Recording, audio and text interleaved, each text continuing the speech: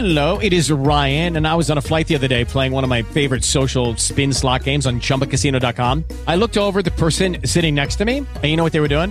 They were also playing Chumba Casino. Coincidence? I think not. Everybody's loving having fun with it. Chumba Casino is home to hundreds of casino-style games that you can play for free anytime, anywhere, even at 30,000 feet. So sign up now at ChumbaCasino.com to claim your free welcome bonus. That's ChumbaCasino.com and live the Chumba life. No purchase necessary. VGW. Void were prohibited by law. See terms and conditions. 18+.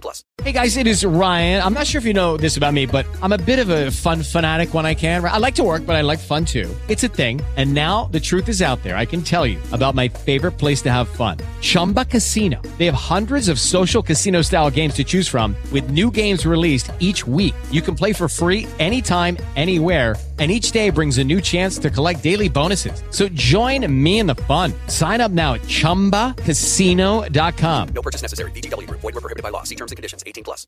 5, 4, 3, 2, 1. Cue music. This is Movies First with Alex First. One of the most brutal and deeply disturbing movie experiences of my life, A Prayer Before Dawn, based upon a contemporary true story, packs punch in more ways than one.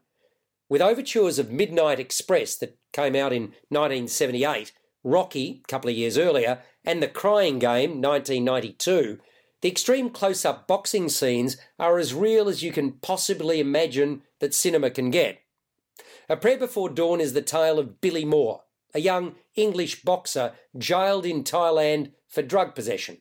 There, he gets more access to drugs and has to try to survive the vicissitudes of gang violence, which is rife.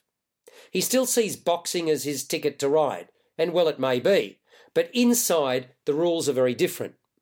The hellhole existence in which Billy Moore finds himself is quite magnificently captured by the cinematographer.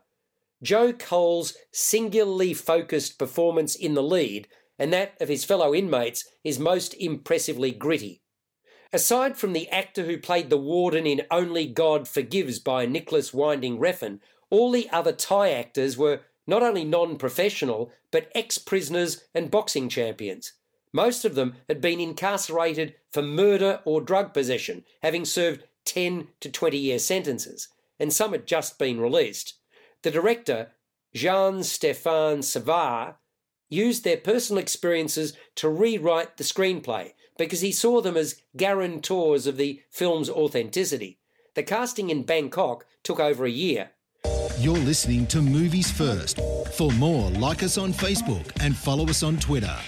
The story unfolds with a minimum of English dialogue, rather conversations between Thais in Thai, greatly assisted by natural sounds.